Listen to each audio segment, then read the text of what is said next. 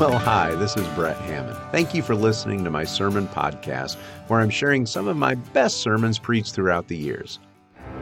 It's October, a month for the creepy and crawly, the scary and the strange. You know, the Bible has its own share of strange stories, ones that we don't always know what to do with. So back in 2016, right on the heels of the Netflix series Stranger Things, I presented a sermon series I titled Stranger Things from the Bible. I have always wanted to preach a sermon on that very strange story of Elisha and the bears, the one from 2 Kings chapter 2. Do you remember that one? Some obnoxious youths from the town of Bethel make fun of Elisha for being bald, and God sends two mama bears out of the woods to teach those punks a lesson. What on earth are we to do with this story? Well, if you're me, you end up preaching it a lot. This particular sermon turned out to be the most listened to one in this entire series. And as I like to say, this sermon's got legs, meaning I've traveled with it a lot. After preaching it in this series, I've taken it with me when guest preaching at various churches. It's not just a strange story, but also a very pointed lesson about trust in God. Oh, and for further information about this one, please check out the accompanying blog article linked in the show notes for this sermon. So let's get into it. Meet me in your Bibles at 2 Kings chapter 2, verse 15 for this sermon titled Elisha and the Bears. We're continuing our series looking at the stranger things of the Bible, and today the series takes us to 2 Kings, the little book of 2 Kings in your Old Testament, chapter 2. If you're using those Bibles in the pew in front of you, it's page 308, 2 Kings chapter 2. I did a lot of intense research for this sermon. I mean, I went all out getting the research done and looking into things and researched literature about this sermon. And I went and I in preparation, I went digging through the top bedtime stories of all time. Everyone's favorite bedtime stories. On the top of the list of the number one bedtime story of all time is Goodnight Moon. You ever read Goodnight Moon to the kids? Did anyone ever have Goodnight Moon read to them when they were little? Goodnight Moon was written in 1947. I had no idea it was that old, but that's the number one bedtime story of all time. In addition to that, there is the Very Hungry Caterpillar. We know the Very Hungry Caterpillar. I've read that one a few times. My favorite is in the top 10, The Cat in the Hat. I always loved that one, and that's in the top 10. The Giving Tree is also there, and Love You Forever is among the top 10. All of those stories are wonderful. All of those stories are sweet tales for children, of tales of learning and adventure and love, and not a single one of them has anything to do with the story we're going to read today from the Bible. I want to look at 2 Kings chapter 2. Let's just start in verse 23. He, that is Elisha the prophet, he went up from there to Bethel. And while he was going up on the way, some small boys came out of the city and jeered at him, saying, "Go up, you bald head! Go up, you bald head!" And he turned around, and when he saw them, he cursed them in the name of the Lord, and 2 she-bears came out of the woods and tore 42 of the boys. From there he went on to Mount Carmel, and from there he returned to Samaria. Not much of a bedtime story, is it? You know, if your kids ever ask for a bedtime story from the Bible, I don't recommend this one. I mean, we love the book Where the Wild Things Are, right?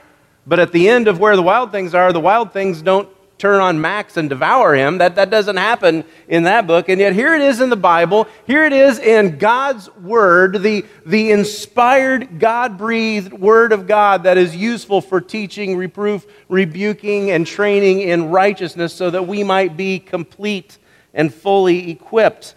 What does this story have to teach us? What can we possibly learn from a story like this? Well, last week as we looked at Saul and the witch, we saw it was much more than just the story itself. It's the setting around the story. What was happening in their world that led to this? Well, Elijah the prophet has just been replaced by Elisha the prophet. You remember Elijah? Elijah has just been called to heaven. If you remember the story, there is a chariot of fire and there is a whirlwind, and Elijah the prophet is taken up to heaven. He's gone, and Elisha takes over. That's his successor. Elisha inherits a double portion of the spirit of Elijah. He inherits his job. He inherits his position. He even inherits his coat. Isn't that nice that he gets a coat to go along with it? And he inherits God's blessing. Now, you have to realize how important prophets were during this period of Israel's history. I mean, the leadership of Israel and Judah, the kings, they were constantly disappointing people. They were constantly worshiping other gods. You never knew whether you're going to get a good king or a bad king. They were leading people astray. There was no consistency, and there was a lot of corruption. The prophets, though, provided stability. They provided an awareness of God's presence, an awareness of God's leadership, an awareness of God's confrontation when something was wrong. They provided an awareness of God's power. And suddenly, there is a new prophet, Elisha. And he's kind of young, by the way. He's only about 25 years old.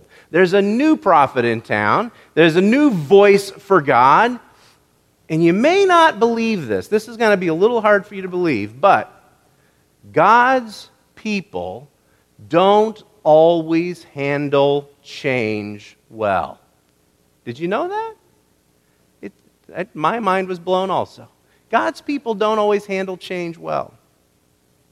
Next month, November 2nd, will be the 30th anniversary of my first sermon at Pleasant Hill Christian Church. Pleasant Hill called me when I was in college, and they asked me to come preach, and I started preaching out there. I preached for 2.5 years until I graduated out at Pleasant Hill, about 7 miles out here in the country. It's a wonderful little church. It is a great group of people, and they taught me so much, and they put up with so many bad sermons. It was just amazing. But they called and asked me to come out and preach 30 years ago, this November, next month. Now, I preached there for 2.5 years. A while after I left Pleasant Hill, somebody left the church some money so that they could finally build bathrooms out there. Prior to that, through the history of Pleasant Hill, all they had ever had were outhouses out back behind the church. That's all they had. I always tell people, they had no PA system, there was no speakers, and there was no bathroom. So I learned to preach loud and fast because a lot of people had to go to the bathroom. Now, I never knew this for sure. I never really knew if this was for sure, but it was confirmed for me today that when the decision came to build bathrooms at that church, there were some people who were against it. We've never had bathrooms before. We've never needed bathrooms before. Why do you want to go and build bathrooms? We got along just fine all this time without bathrooms. We were doing just fine. It had always been this way. You see, people tend to resist change, especially, it seems, God's people. And so Elijah was caught up into heaven, and Elisha succeeded him. And there must have been those who said, we don't need a new prophet. I like it the way it used to be. I like the way Elijah used to prophesy. I don't like this new guy. He talks different, and he uses different stories, and he works different miracles. I don't like the way he does it. I know change can be difficult. You know change can be difficult, but change is inevitable. Change is necessary. Whether we're talking about change within a church or whether we're talking about change in our family, maybe change in our outlook, change in our habits, maybe change in our job, maybe even change in our personal life. Change is necessary, and how you react to change is an indicator of how well you trust God. As we look at the story, we see some very wrong reactions to change. reactions that we might actually see in ourselves. Like the story of Elisha, there are those of us, when change comes along, there are those of us who resist it. There are those who just resist change. Now, I want to back up just a little bit because it's not all about the bears here. There are actually three incidents in this story of following Elisha's succession of Elijah. The first incident, the first story, takes place in the company of the prophets. Now, these are prophets. These are men of God, men who are devoted to God, men who hear the voice of God, but they're not happy about this change. Beginning in 2 Kings chapter 2, verse 15, it says, "Now when the sons of the prophets who were at Jericho saw him," that is, they saw Elisha, opposite them, they said, "The spirit of Elijah rests on Elisha." And they came to meet him and bowed to the ground before him. And they said, "Behold now, there are with your servants 50 strong men." We've got 50 strong men. "Please let them go and seek your master. It may be that the Spirit of the Lord has caught him up and has cast him on some mountain or maybe down into some valley." And he, that is Elisha, said, "You shall not send." But when they urged him till he was ashamed, he said, "Fine, send." And they sent therefore 50 men. And for 3 days they sought him, but they did not find him. And they came back to him while he was staying at Jericho. And they said to him, or he said to them, "Didn't I tell you, do not send?" So what's happening here? First of all, you notice they recognize the spirit of Elijah is resting on Elisha. They recognize that he has inherited the job. They even bow down to him. They honor him for who he is and what his role is. However, they have a big what if. What if, when that whirlwind caught Elijah up, what if it didn't take him to heaven? What if instead it dropped him off on a mountain somewhere? What if he's up on a mountaintop somewhere and he's just sitting there by himself? Or what if, God forbid, what if it threw him down in a valley and he's hurt and he's injured and he's down there in the valley with all the swamps and the snakes and all that? We need to send these 50 strong men. We got 50 strong guys. Let's send them to go find him just to make sure he's okay. And Elisha tells them, this is a waste of time. This is a waste of time, and this is a waste of energy. You look at verse 17. Verse 17 says, "But they urged him until he was ashamed, and he said, 'Send.'" The NIV translates it this way. They pestered him until he was too ashamed to refuse. Have you ever been pestered by someone until you finally just gave in and said, "Fine, do whatever you want"? You ever done that? You ever do that to your kids? I'm not going to raise any hands, but you ever do that to your spouse? Or does your spouse ever do that to you? Maybe. Does it surprise you to find that God does that to us as well?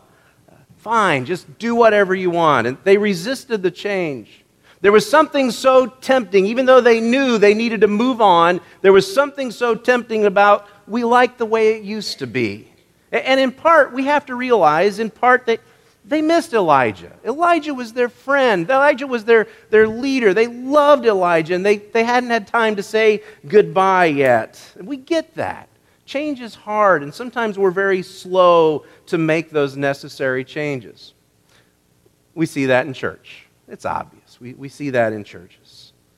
But it's also just part of our makeup. We also see it in our personal lives. We have habits that we know we need to change.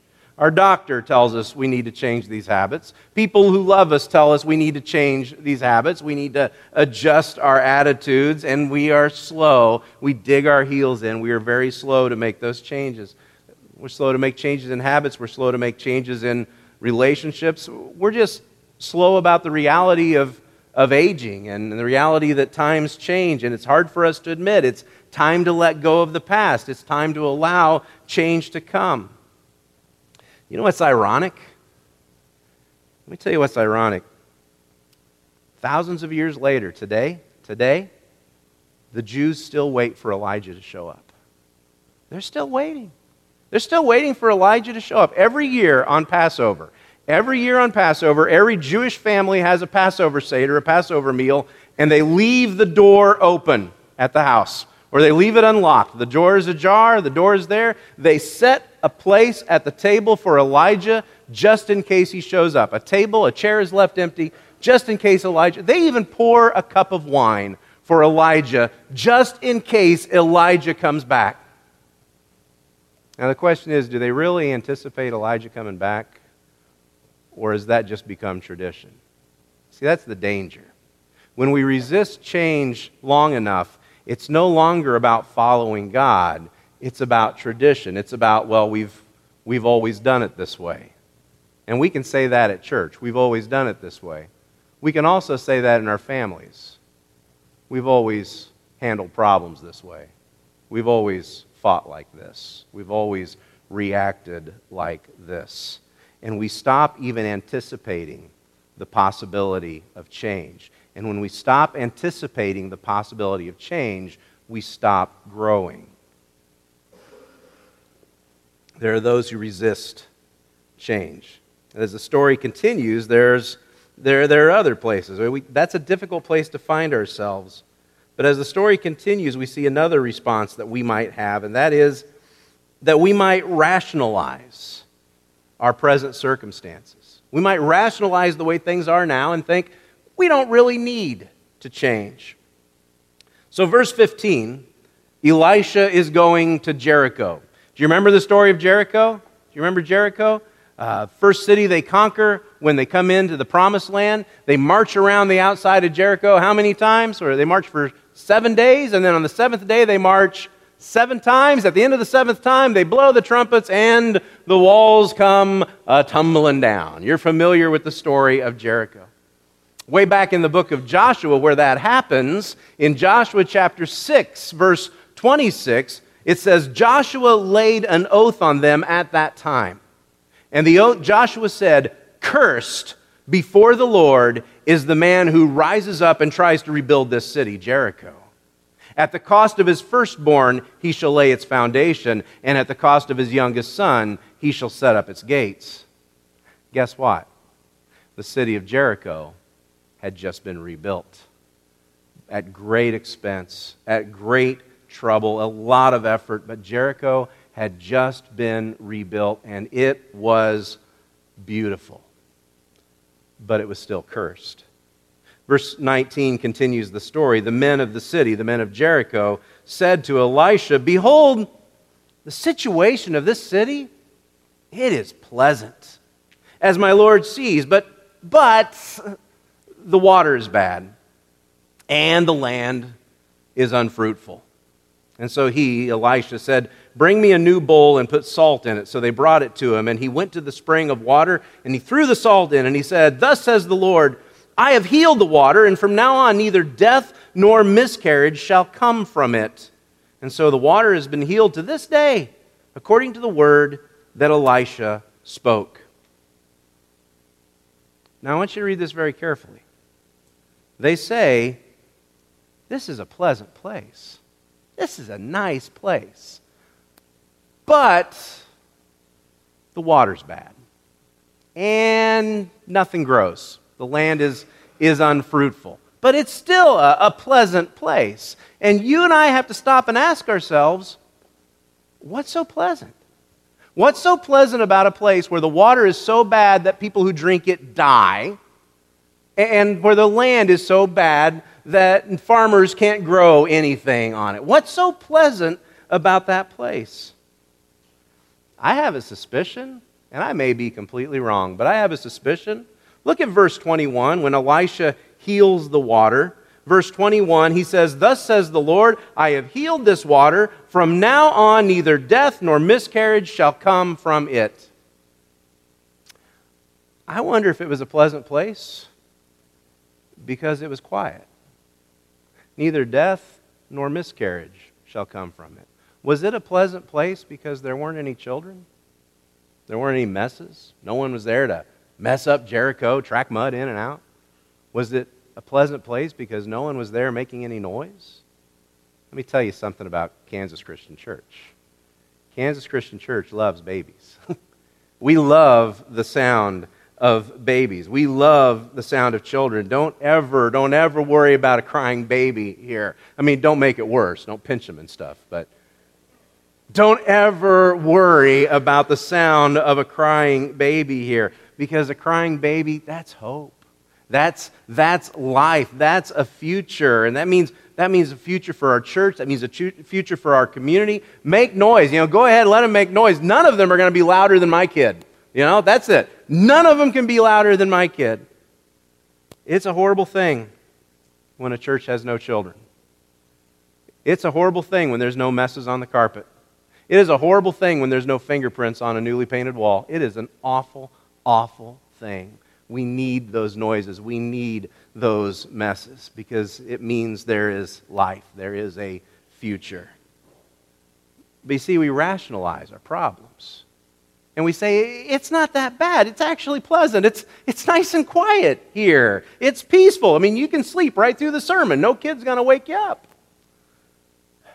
Most of you remember the old building. Someone was in here this week visiting, and they saw the pictures in the cabinets out there, and they said, "Wow, it was a beautiful building." You know what? It was a gorgeous building. We know it was a beautiful building. There's no denying that. But do you remember that a year before the fire, the north wall of the building had started pulling apart? Dave remembers. The north wall had started pulling apart. There were 3 courses of bricks at the top and 5 at the bottom.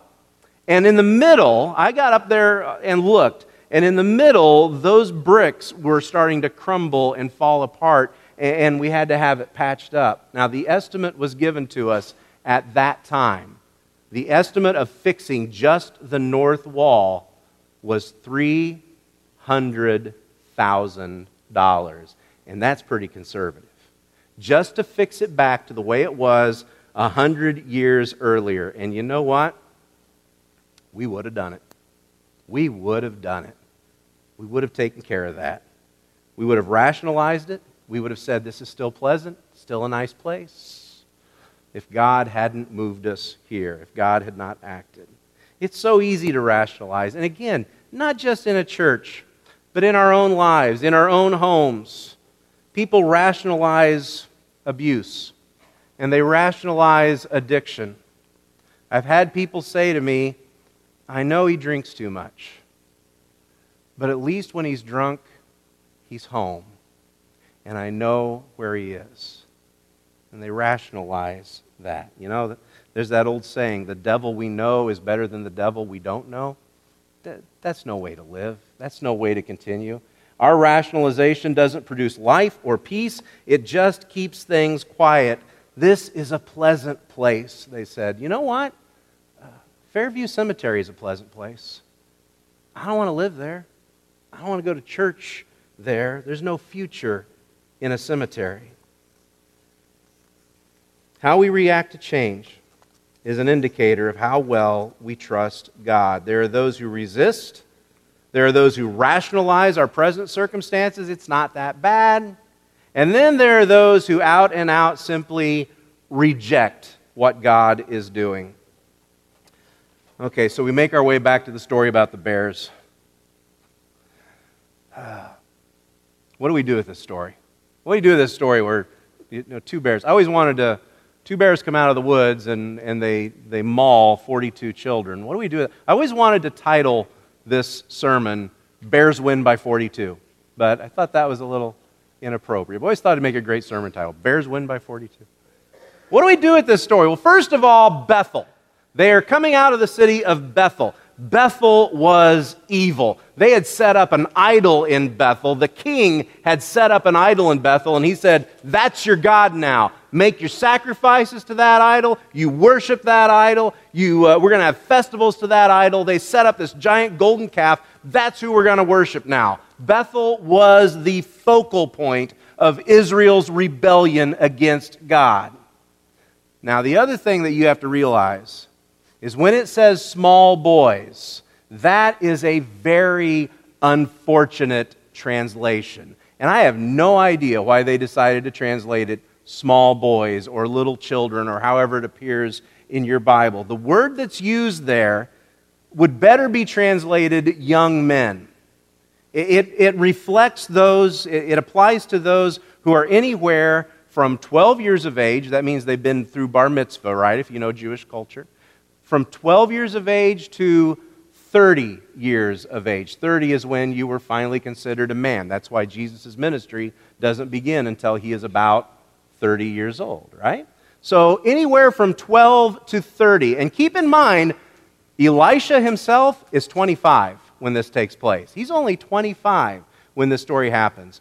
So anywhere from 12 to 30 years old. The other thing we have to keep in mind is this. All it tells us is that the bears mauled 42 of them.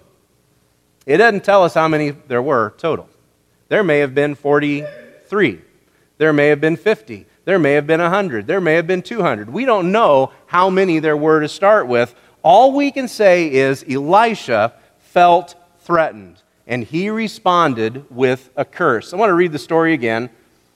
It's one of my favorite Old Testament stories. Just so weird. He went up from there to Bethel, very vile, evil place. And while he was going up on his way, some young men came out of the city and jeered at him, saying, "Go up, you bald head! Go up, you bald head!" I was really hoping Fred could be here for this sermon. And he turned around, and when he saw them, he cursed them in the name of the Lord. And 2 she-bears came out of the woods and tore 42 of the boys. From there he went on to Mount Carmel, and from there he returned to Samaria. Go up, you bald head! Go up where? What do they mean, go up, you bald head? Well, they knew about Elijah, and what had happened to Elijah? He had been caught up in the whirlwind, right? They knew about that. They knew what had happened to Elijah. They knew about the chariot of fire and the whirlwind. But unlike the prophets, they accepted it. Elijah's gone. And they were just fine with that because Elijah, no more Elijah meant no more meddling in our sin, no more meddling in our ways and confronting us for this idol that we've got. No more trouble. Elijah is gone. And then Elisha shows up and he's just as bad, if not worse. He's got a double portion of Elijah's spirit. And so they respond and they say, you go on up too. You go on up and get lost. One translation I read said, drop dead, Baldy. And I thought that was a great translation. Just drop dead, Baldy. It's an interesting insult, baldness. It's interesting because Elisha is only 25. Is he actually bald or is it just an insult? It could have just been an insult. But in that region, baldness is rare. In fact, a full head of hair, of thick and luxurious hair, is considered a sign of God's blessing. It's a sign of virility. You remember Absalom and how Absalom once a year would cut his hair and he would weigh it out and it would weigh so much? A full head of hair is considered a blessing. And so they find a weakness in Elisha. They can't attack God, so they attack God's man. And when they can't attack his character, because he's a good man, they find a flaw. They find something they can attack. They find a defect, and they attack him personally. We shouldn't be surprised when people attack us, whether as a church or as individuals.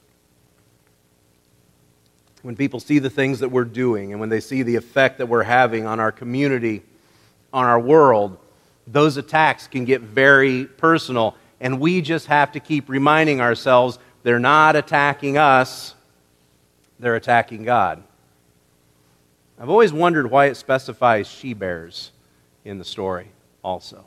I've always wondered about that. Why does it specify female bears? I can't be sure, but I do know this. When a female bear senses that her cub is threatened, mama bears out there, you get any mama bears? When that cub is threatened, she is dangerous and nothing will stop her. I've been hiking in bear country before. I've never seen a bear, and that's because I make too much noise. I've never seen a squirrel, for that matter. I make too much noise out there. But I've hiked with friends who are experienced in bear country. And the first time we hiked, I thought it was silly that they had all these little bells on them. They had bells hanging off their backpacks. I thought that was kind of funny. And it turns out those are bear bells. And if the bear makes noise and they hear you coming, the bear will run off. And they tell you, wear those bear bells and make lots of noise. And they also tell you to carry pepper spray with you, and if a mother bear is feeling like her cubs are threatened, you can empty that pepper spray right in her face, and it's not going to make a difference. She's still going to be coming for you. The other thing they tell you in bear country is pay attention to the droppings that you see, because different bears have different kinds of droppings. Like there's brown bears, and brown bears aren't that bad. Black bears, they're kind of like big dogs, and you'll see their droppings, and the droppings are small, and they've got twigs and berries and things in them, and that's no big deal. But then if you come across a grizzly bear, the droppings are bigger, and inside the droppings you'll find little bells, and they smell like pepper spray. So keep an eye if you're around the woods and you see that. There's nothing more dangerous than a mama bear. Mama bears defend new life. And there was new infancy of faith in the lives of the people of God. Their faith was under attack. They were being ridiculed. They were being jeered. And in a very real and powerful and horrifying way, God reminds us we do not attack what He is doing. We do not attack the changes He's bringing about. Years later, the Apostle Paul writes in Galatians chapter 6, verse 7, "Do not be deceived. God is not mocked." And I want you to hear that like that. It's not God shouldn't be mocked. It's not God won't be mocked. God is not mocked. In the end, when accounts are settled, God is not mocked. When you think about Elisha, you think about Elisha's response, you can't help but think of the parallels with Jesus. They jeer him, they ridicule him, and they say, "Go on up, you bald head, go on up to heaven just like that last guy." Matthew 25, verses 41 and 42 says, "The chief priests and the scribes and the elders mocked him while he was on the cross, saying, 'He saved others. He can't save himself. He's the King of Israel. Let him come down now from the cross and we'll believe.' Go on up, you bald head. Come on down, you King of Israel." Remember the song we used to sing? He could have called 10,000 angels.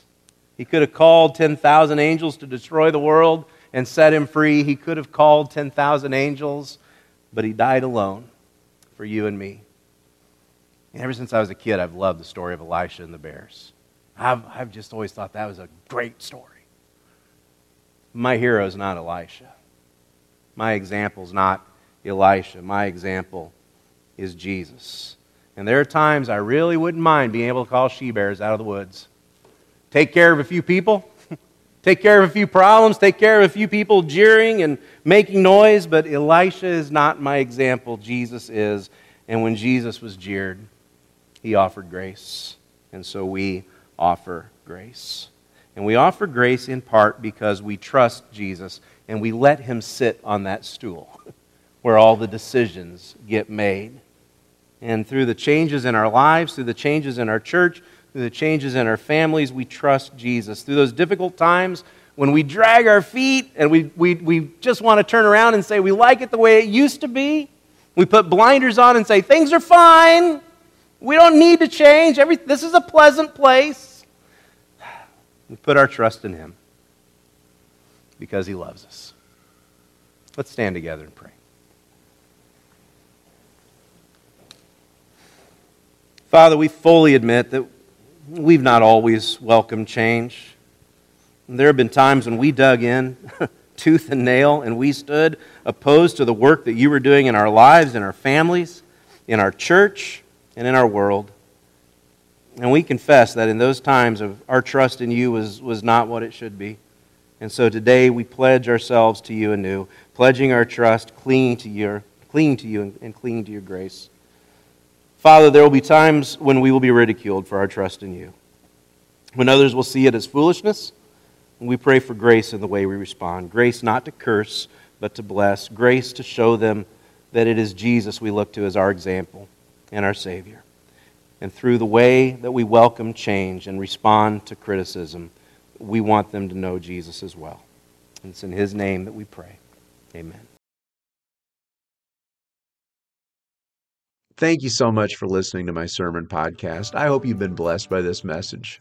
And if you have, please take a moment and hit that subscribe button so that you'll always have these messages delivered to you hot and fresh every week.